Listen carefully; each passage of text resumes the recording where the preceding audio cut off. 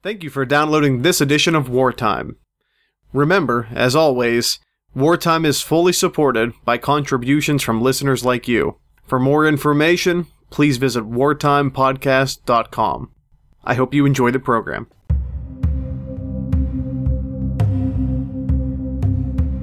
Only 6 months after the bombing of Pearl Harbor, Japanese Admiral Isoroku Yamamoto sought to finish off what was left of the American Navy.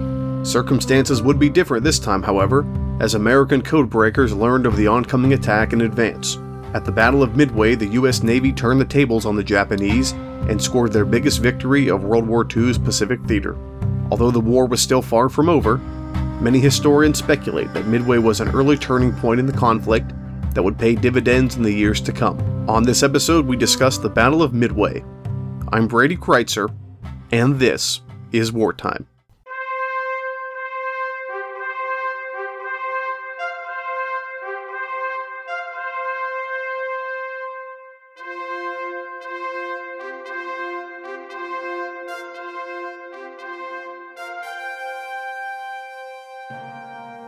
Hello, ladies and gentlemen, and welcome to another edition of Wartime. I'm your host, Brady Kreitzer. On Season 5 of the series, that's hard to believe, we're discussing battlegrounds, the who, what, where, when, and why of some of the most famous showdowns in history. As always, remember, history is best when it's shared, and you can follow me on Twitter at Brady Kreitzer, or by searching Wartime Podcast. You can visit our Facebook page, facebook.com/BradyJKreitzer. We're having new members every day. You can keep up with appearances, news, and events on my authors page, BradyKreitzer.com. And of course, your home for everything wartime on the web, WartimePodcast.com. We're ringing in the new year right here on Wartime with lots of news, good news, and a lot of good history coming up. So if you'll indulge me at first, I'd like to go over a few notes, and then we'll jump right into today's topic. I've got some exciting news over the last few weeks. I'm happy to share with you now. We're far enough in advance, if you're listening to this as they're released, to make this announcement and maybe make some plans for it. Guilford Courthouse National Battlefield, a part of the National Park Service in Greensboro, North Carolina, is having a 250th anniversary celebration this March. It's a week-long event. Their Tuesday night entertainment, if you want to say that, their main event, is yours truly. So if you live in the Tar Heel State, if you live in North Carolina or near North Carolina, Tuesday night, March 8th, I'll be speaking and signing copies of my new book, Hessians, there at the battlefield. So if you're in North Carolina, it'll be on my website, BradyKreitzer.com, March 8th. Come on out. I hope to see you. Mention Wartime. It'll be a good time. It'll be a good time. As always, I have 4 books available, all available on Amazon.com. If you are thinking about attending the March 8th lecture, I'll be signing copies of Hessians. You can buy them there. And we've had several donations to the website. WartimePodcast.com has more information there, but it's a big help. So if you're new to the podcast, if you're a veteran of the podcast, every little bit does help, and I mean every little bit. Because again, there's a lot of expenses that go into keeping this history on the air for free, and I refuse to charge you for it. So if you feel so kind, many of you have been generous here in the new year, it would be a big help.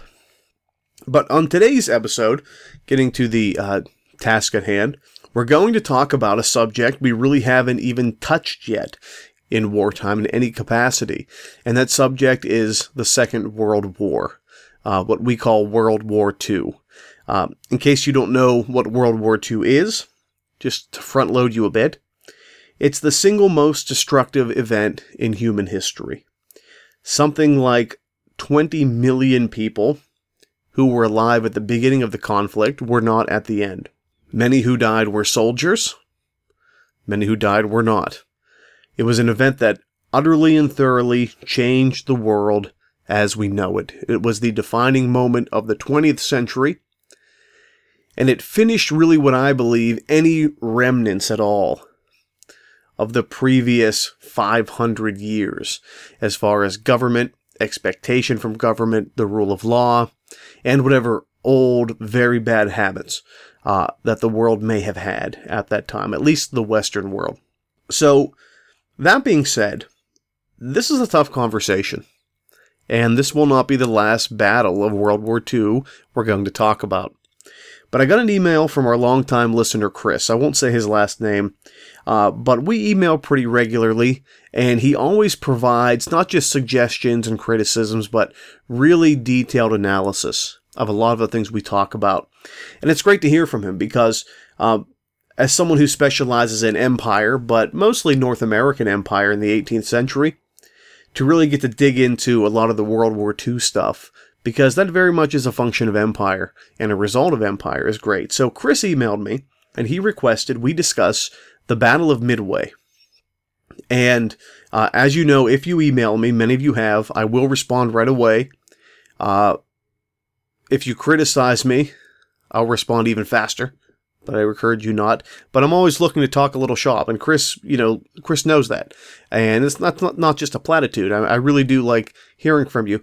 And send a recommendation. But Chris sent me a pretty detailed email on the Battle of Midway. We'll touch on some of his points today. I might claim them as my own, though. Sorry, Chris. No, I'm just kidding. But he really made the case to me why the Battle of Midway, of all of the battles of World War II, in either the Pacific or European theaters, is the first we should talk about. So I'm pumped. I'm very excited for this. And he's right when he talks about Midway. Midway is an important battle. In a lot of ways, it's the perfect battle for us here on Wartime to discuss. So today we're going to talk about the Battle of Midway, June 4th and 5th, 1942. You don't have to know anything about World War II to enjoy this podcast. That's one thing I can't say about most of the material we get on World War II. If you turn on the History Channel, you will find endless documentaries about Hitler and World War II, and most of them do not accommodate or prepare the novice in any way, shape, or form. I mean, you watch that show, you jump headlong into the Third Reich and the Battle of the Bulge and the Battle of the Coral Sea or whatever, and you are given no breathing room. And they will analyze it to the smallest detail, and that is important, but it's very hard to get a lot from those television series when you're not comfortable with the material. It's one of the reasons I made this podcast. It's my job to make you comfortable with this material. So we're going to start at the beginning of World War II, at least from the Japanese perspective. So you have some sense of why Midway happens, why the terrible event before it happens, Pearl Harbor, what the Japanese are trying to do, and why this battle is, as we say, just so darn important. So don't feel like you have to come into this with a lot of information. If you do, great. A lot of this might be review. But if you don't, that's even better, because what that means is I don't have to undo anyone else's bad work.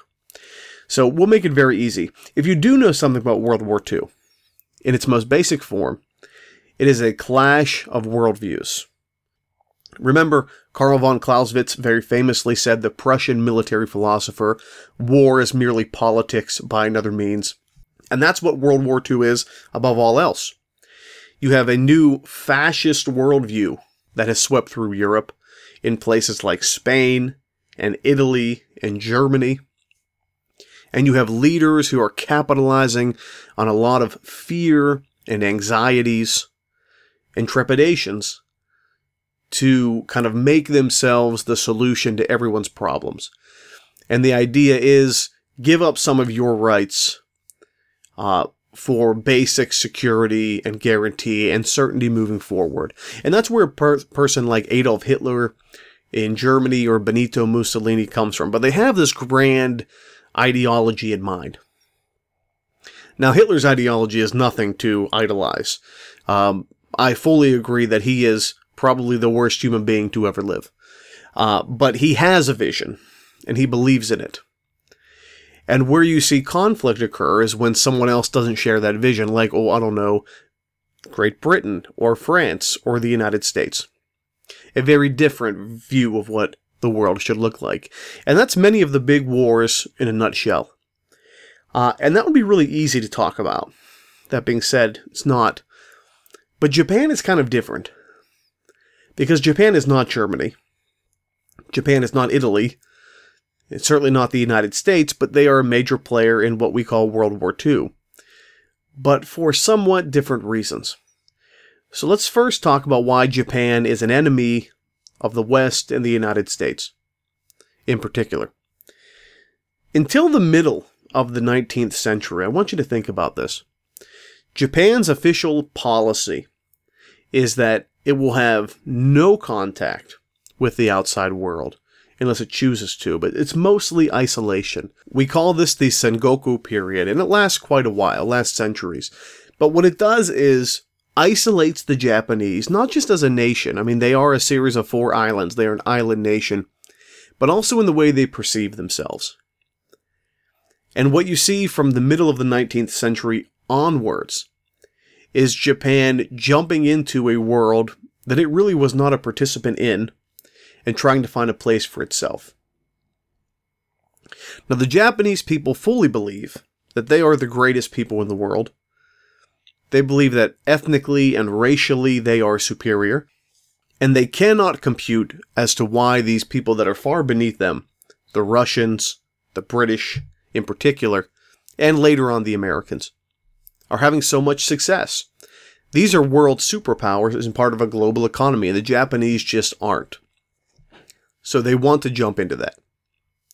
Now, Japan, again, is not the United States or Germany or Russia.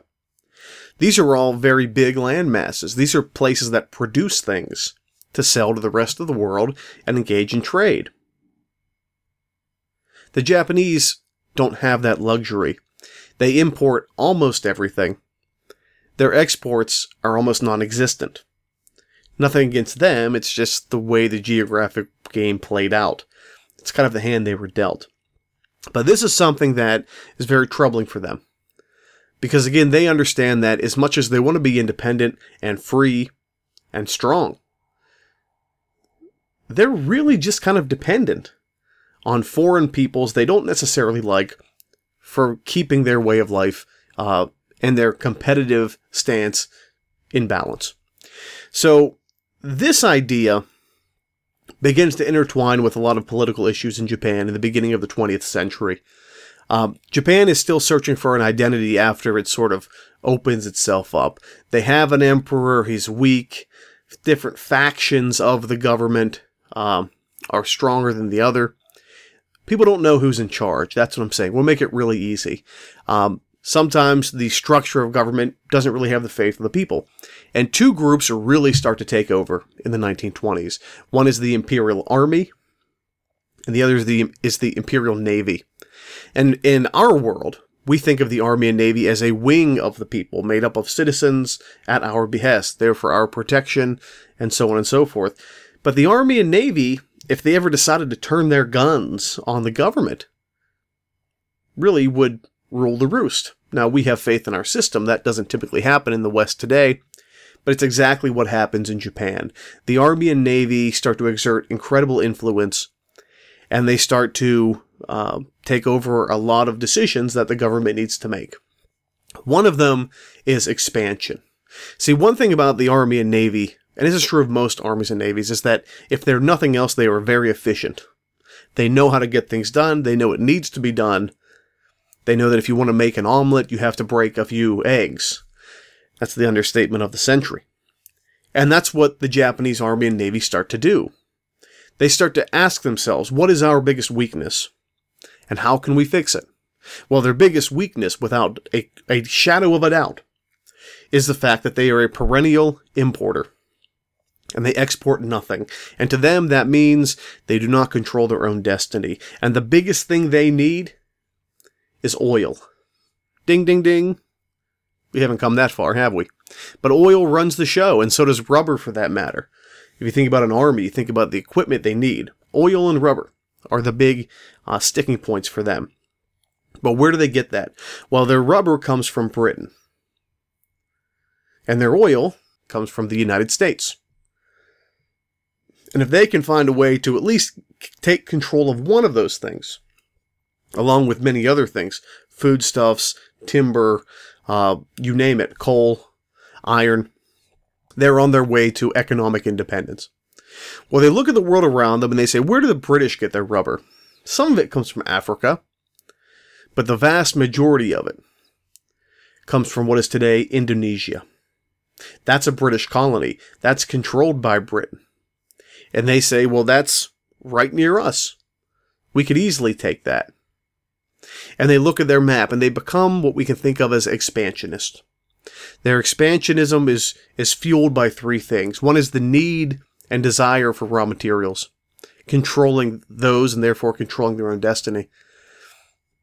Two is the efficiency of the military in command. And three, and this is one we really haven't touched on yet, but is a major theme of World War II, is the fact that the Japanese people are incredibly patriotic and nationalistic to the point of suicidal fervor. They will die for their country, and not just because they have to. In many cases, it is a desirable ending. And that is something that, as we'll see as the war progresses, that the Americans will not be prepared for.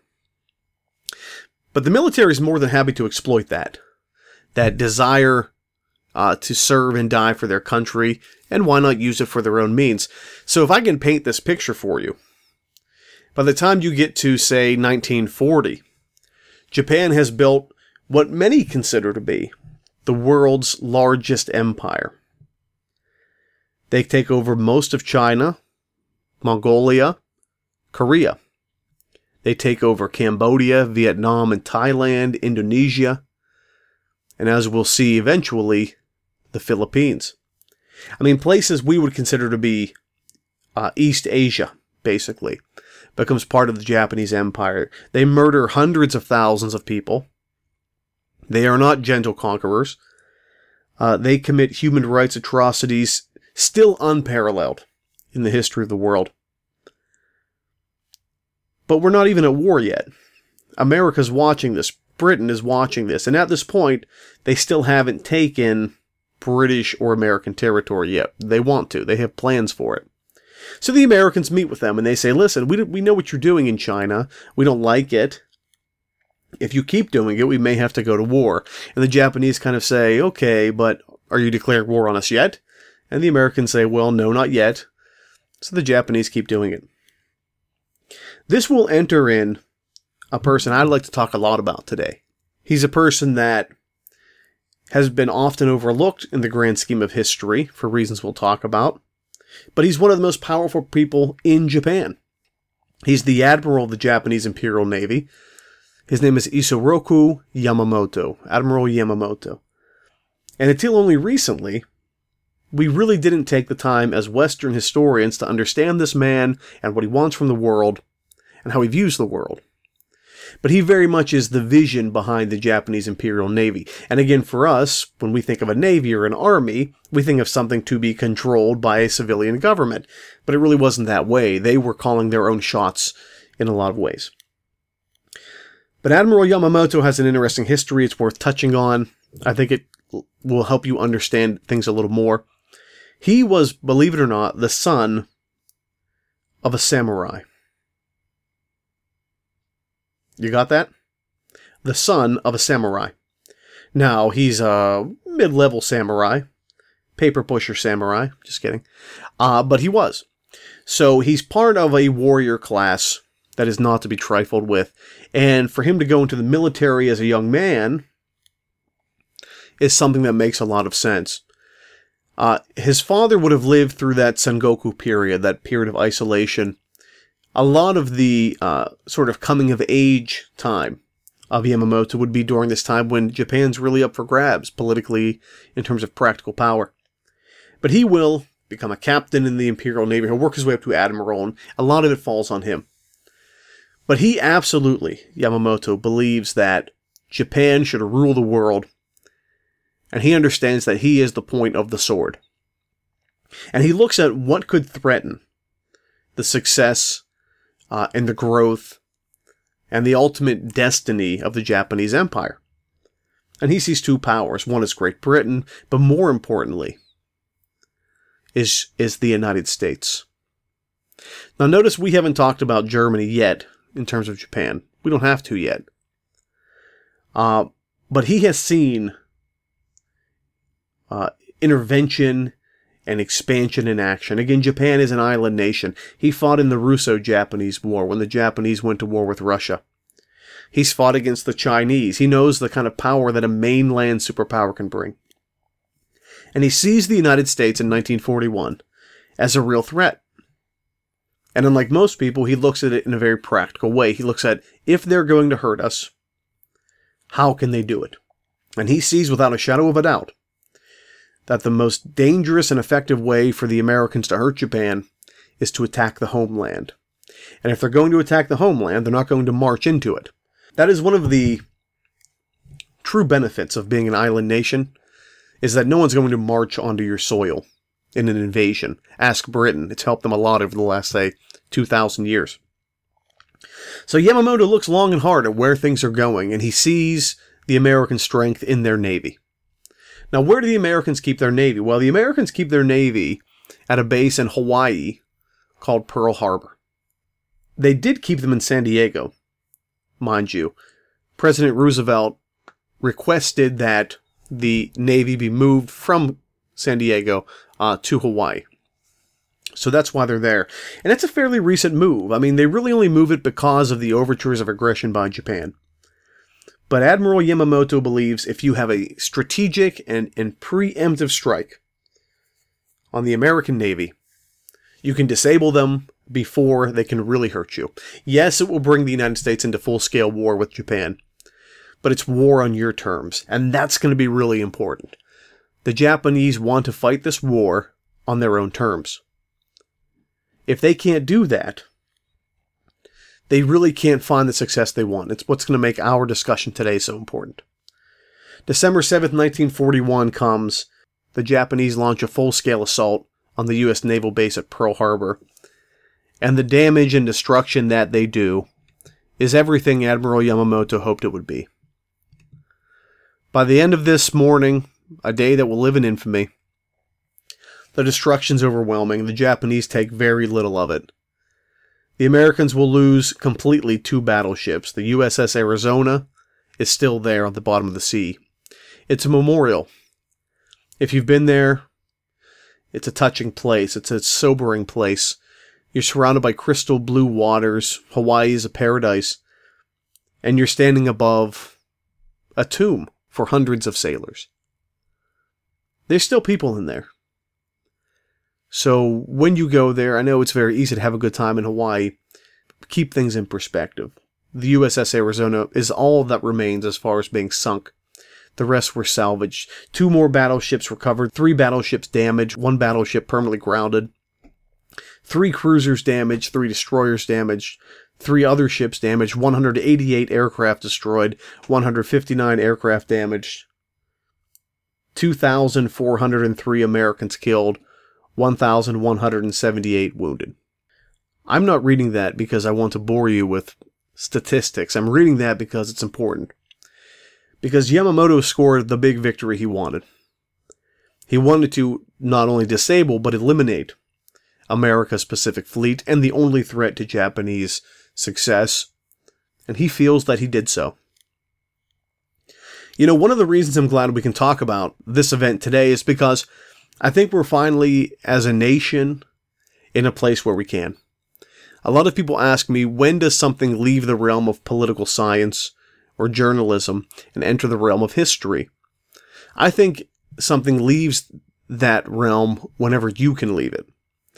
I think not until only recently could we as Westerners or Americans talk about World War II, the Japanese or the Germans, without having a stake in it. You know, when we talked about us versus them, we really believed it was us versus them. And part of that is that you don't ever give the other side the adequate distance to study them. Now, I'm not saying you have to like the Japanese. If you have a strong opinion of it, that's fine. But as historians, we have to try to keep a level head as much as possible so we can study this and interpret it the right way. It does require a certain amount of discipline and objectivity to do that.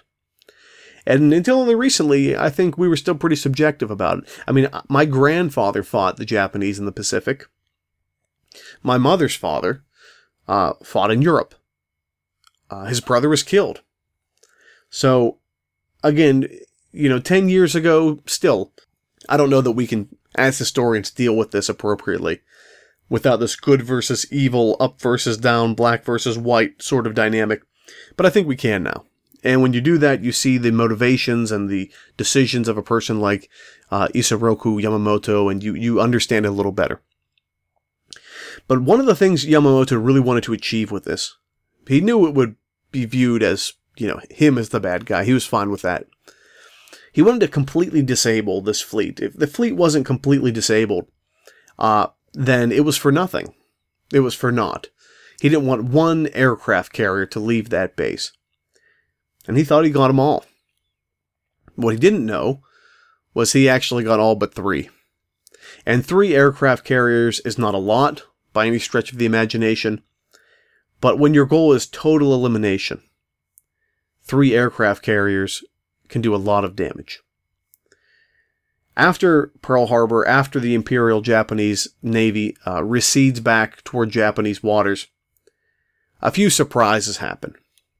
And those few surprises come from an unlikely place. The 3 aircraft carriers, those are the big ones, that he failed to destroy because they weren't at Pearl Harbor. They are the USS Hornet, the USS Yorktown, and most importantly, the USS Enterprise. Star Trek fans, now you know why that name's so important. These aircraft carriers will get some measure of revenge against the Japanese. They will attack the Marshall Islands. They won't capture them, but they'll attack them a few weeks later. They'll attack Wake Island a few weeks later. They're clearly a problem for the Japanese, and Yamamoto realized they weren't at Pearl Harbor. He missed them. They're going to be a thorn in his side. They're not much. They're all the Americans have, but they are dangerous. So he sits back as 1942 moves forward and thinks about a way to strike them. And he comes up with a plan he thinks is pretty foolproof. About 1,300 miles away from Oahu, from Hawaii, there's a tiny island. I mean, when you see it from above, it's pretty insignificant looking, called Midway Island. And it's got a few hangars on it. It's got mostly airstrips on it. But when you think about the Pacific Ocean and the fighting in the Pacific, a tiny island with an airstrip and some fuel is a matter of life and death. I mean, when you think about the Pacific Ocean, it can feel like it goes on forever. And when you're living in a world of planes and ships powered by gasoline, petroleum, you eventually run out of that. So if all of your petroleum is at your home base and you're trying to take off from there, you have a very limited range. Because remember, if you're in a plane, you have to fly a certain distance until half your gas runs out, and then turn back around so the other half of your gas tank gets you back home. But if you can put a refueling base, for example, on an island, even a small one, in the middle of the Pacific Ocean, well, you've just effectively quadrupled your effective attack range. You see what I mean? If a plane just flies forever, it turns around at halfway and lands at empty, where it came from. But if you can fly a full tank, land somewhere, refuel, and then fly again, my goodness, look at how far you can travel. And that's true for everybody, the Japanese and the Americans alike. Shortly after Pearl Harbor, by the way, the Japanese continue their reign of terror, their blitzkrieg, if you will. They attack the Philippines, Guam, and Wake, again held by the United States, not anymore. And they even go after British holdings in Malaya, Singapore, and Hong Kong. So again, these are areas they didn't want to attack for fear of starting a war, but now they're all in. Yamamoto understands that. So Yamamoto's next strike is going to be similar to Pearl Harbor. That's how he wants it to be. He wants to finish off the American Pacific Fleet by luring them into a trap right near where Pearl Harbor was. Again, the further east you strike, the more likely you are to strike fear into the hearts of your opponents.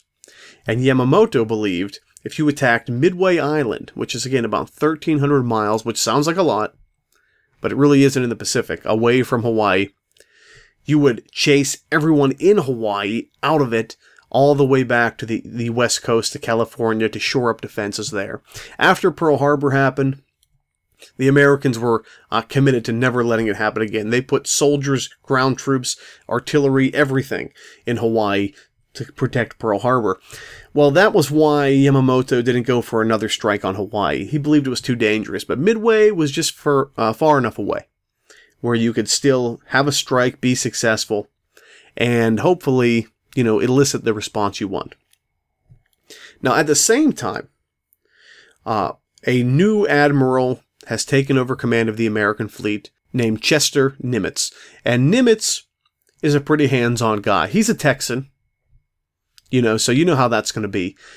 He's very sure of himself. He's very sure in his training. He's a lifelong military commander. And he really believes the Japanese are going to come back and strike again. Now, how do you collect intelligence on the Japanese? In the middle of the ocean, it's very hard. Well, this is an interesting point where a lot of what I would describe as new technologies are coming into play. One of the things that Nimitz is experimenting with, and the Navy as a whole really, is dealing with code breaking. And that's something that the Americans were very, I guess you could say, ahead of the curve regarding. And they were listening to Japanese transmissions all the time.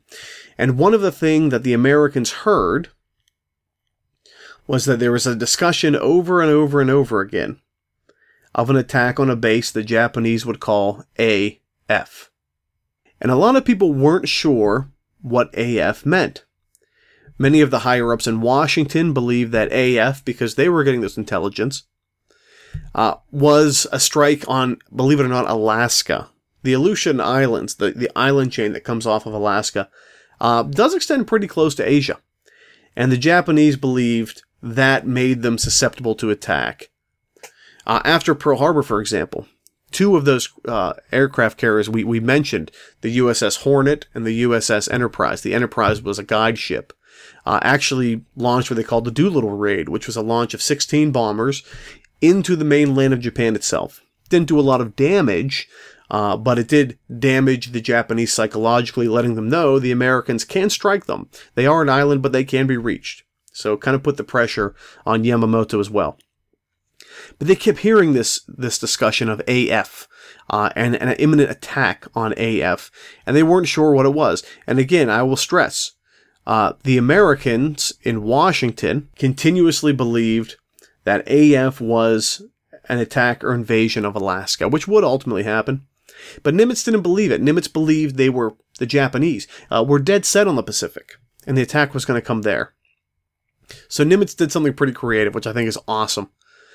He ordered a false communication to be passed from Midway, claiming that their fresh water sources and supplies had run out, and there was an emergency. That wasn't true, but Nimitz wanted to see who else was listening, and sure enough, the Japanese would later say, just a few days later, that Target AF was experiencing a water crisis. They were listening to us, listening to them, listening to us, I think.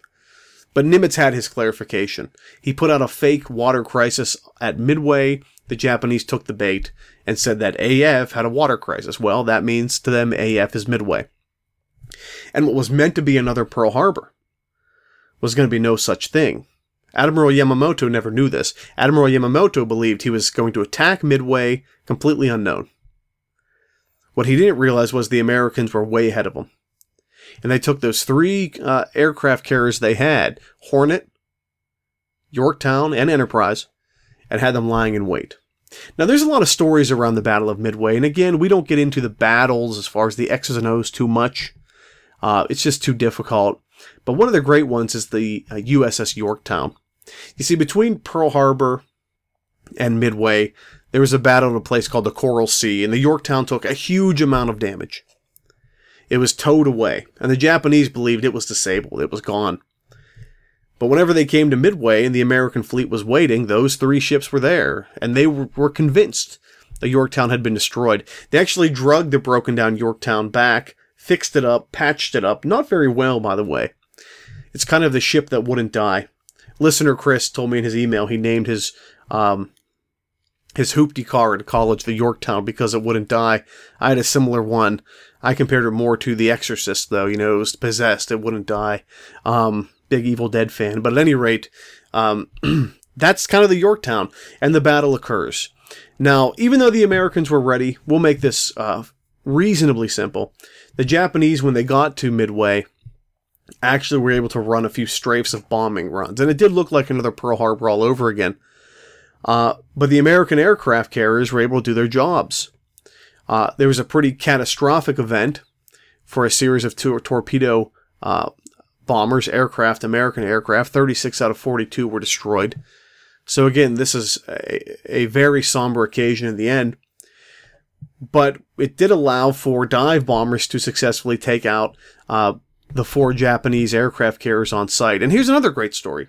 Again, I'm sort of swimming in details now, but I want to make sure we get all of this. Whenever Yamamoto came to Midway, tiny piece of land, he had 4 aircraft carriers with him. The Akagi, the Kaga, the Soryu, and the Hiryu. And those 4 ships, plus 2 more, were at Pearl Harbor. I mean, so whenever Midway was occurring and the Americans saw those ships, they believed that this was revenge for Pearl Harbor. They said, these are the same guys. I mean, like, not even a little bit. These are literally the same people that bombed us December 7th, 1941. So the Battle of Midway occurs from June 3rd to June 7th of 1942. And again, all the details are there. A lot of the survivors' accounts are really helpful for this. A lot of back and forth. In the end, the Americans had that advanced intelligence. All 4 Japanese aircraft carriers are destroyed. It was a trap the Japanese were not aware of. I could just hear Admiral Akbar now. It's a trap! They thought they were trapping the United States. Quite different. And in the end, they're forced to retreat. Midway is a huge victory. Many will say the first true victory of the Pacific War. But what I'm more worried about than the details, the aftermath, is what happens, why we should care, why it still matters. And I think this is an interesting debate we're starting to have. And again, as historians, World War II really hasn't been the realm of the historian yet. I studied the 7 Years' War. That was 250 years ago. I'm a nonpartisan there. And only now are new generations of historians digging into World War II in terms of causes and effect. And this will continue, which is great, that we can have these debates. So here's the real question. What impact does it have? Well, I think the biggest impact the Battle of Midway has is that even though it's early, even though it's still unknown, even though America's still recovering from Pearl Harbor and will build many more ships than they had at the time, Midway is kind of a turning point in that it changes the pace and the dictate of the war. What will the war look like? You know, the Japanese always said from the beginning, they could only win this war if they were fighting the war they wanted to on their terms. Look at Pearl Harbor. Look at Coral Sea. Look how they captured the Philippines. But after Midway, that script was flipped. The Americans were not victims. The Americans were not secondary players. And the Japanese weren't calling the shots anymore. Because after Midway, you see some pretty incredible things happen. New campaigns begin, and these campaigns are zeroed in on capturing mainland Japan. Now, they're a long ways away, and there are still many, many battles to come. Guadalcanal, Iwo Jima, these sort of things. The Philippines, but it's happening, it's underway, and without Midway, none of that gets started. None of that gets started. So why? Well, a lot of people, and almost immediately after it happens, start to say, well, the Americans destroy 4 Japanese aircraft carriers, they can't recover from that. They lost too many men. But the fact of the matter is, only about 25% of their total manpower were on those cruisers, so they could survive that, and they did survive that. But here's one of the amazing things. And again, as historians, we love logistics. Over 40% of their maintenance staff, that is people who are mechanics, people who understand how ships work, how to fix them, how to patch them, how to rebuild them, were lost at the Battle of Midway. And in the future, the Japanese will desperately need those people, and they don't have them. They were lost at Midway. So this is not a battle that's going to end a war. This is not a battle that is going to appear as a turning point even at the time. But this is a battle that's an investment. This is going to pay dividends in the future. There's still a lot of fighting left in the Pacific Ocean, and many, many people will die. But Midway is an early, it's early, but it's still a turning point that I think is worth some studying. The Yorktown, by the way, will sink at Midway. It still rests at the bottom of the ocean. That thing would not die. It did sink at Midway. And believe it or not, it was rediscovered in 1998 by a guy named Robert Ballard, who's like, a modern Indiana Jones. Robert Ballard rediscovered Titanic. Robert Ballard rediscovered the Bismarck, the German ship. So it's fitting that he would also rediscover the Yorktown, which remains at the bottom of the sea, and by all accounts is still in pretty good shape. You can see the paint job, you can see a lot of the supplies and technology still there. But Midway is one of those important ones. And there's a lot of battles in the Pacific Ocean, and there's a lot more on this, by the way. If you want to look further into it, there's endless documentaries and books. I made it very simple, but it's sort of your early crash course in it. But there's a lot you can take from it. I do think studying it from the Japanese perspective, from that of Admiral Yamamoto, is a useful exercise. And again, it's one I don't think that was possible, even as late as 10 years ago. So I'm glad we can sit down and do this now. By the way, what comes of Admiral Yamamoto? One of the great classic moments of the war, and just textbook FDR. FDR will give an order that basically says, get Yamamoto. And what happens is the Americans use their code breaking in 1943 to determine where the admiral will be. He's going to get on a plane and fly around a certain area to study where his troops are and how they're lined up. And the Americans actually send like sniper planes after him, and they shoot him down. And he dies. So Yamamoto, again, is a person who's deeply involved in this. I mean, seminal world events like Pearl Harbor, like Midway, we think of as just executed by, quote unquote, the Japanese, were really the brainchild of this one person. And not enough people knew that. But it was enough that FDR sent a special seek and destroy mission to kill him. Similar to Osama bin Laden, I suppose. Hitler never had that ending. But Yamamoto will get his. So, just really great stories here that, again, are beginning to come out as you study all sides. So I'm really excited about it. I think great pick by Chris for this season of Wartime. Let's have a great 2016. Let's start it off right. Maybe I'll see you in North Carolina. Thank you for joining us. If you have any recommendations for future episodes, drop them in. wartimepodcast.com, BradyKreitzer.com, Twitter or Facebook. I'm Brady Kreitzer, and this is Wartime.